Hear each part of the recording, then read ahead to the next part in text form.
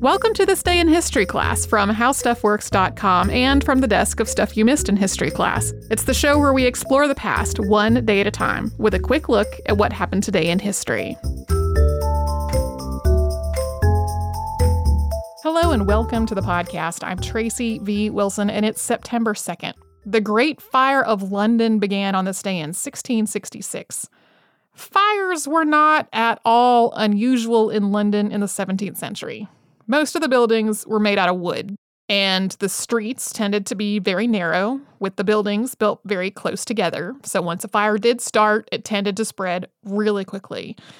The summer of 1666, though, was really primed for some kind of disaster. The summer had been very long and hot and dry, so all of those wooden buildings that were all so tightly built together were particularly dry.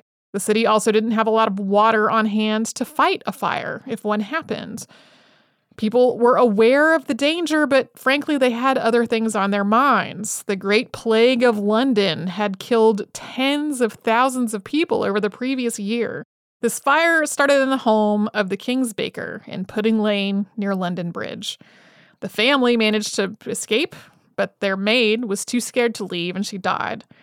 The fire spread so quickly from there. It started at about 2 a.m. and by dawn, the London Bridge was on fire. The London Bridge was not just a bridge. It also had buildings built on it. And in a previous fire in 1632, some of these buildings had been torn down to create a fire break. It's a pretty typical way of fighting a fire in London at the time. You would just destroy the buildings that were in the fire's path so it wouldn't have any fuel anymore. It would have nowhere to go. The fact that some of the buildings on London Bridge had been destroyed to stop a fire in 1632 also stopped the fire in 1666. So the fire could not get across the London Bridge, but it did continue to spread west into London, aided by heavy winds. The mayor hesitated about making more fire breaks because obviously it's very expensive to rebuild deliberately torn down buildings after the fire is over. King Charles II finally ordered the destruction of any buildings that needed to be destroyed to create a fire break, but by then it was just too late. The fire was absolutely out of control. It burned for days and was finally extinguished on September 5th. Some flames broke out again after that, though, at Temple Church, and the Duke of York immediately had several buildings nearby blown up to stop the spread. A massive part of London was destroyed in this fire, including most of the civic buildings. Nearly 90 parish churches were destroyed and more than 10,000 homes. There are also 4 officially reported deaths. There may have been many more. But considering how big the fire was, it seems as though the death toll was surprisingly low. When the city was rebuilt, a lot of the streets were widened, and many of the houses were made of brick instead of wood.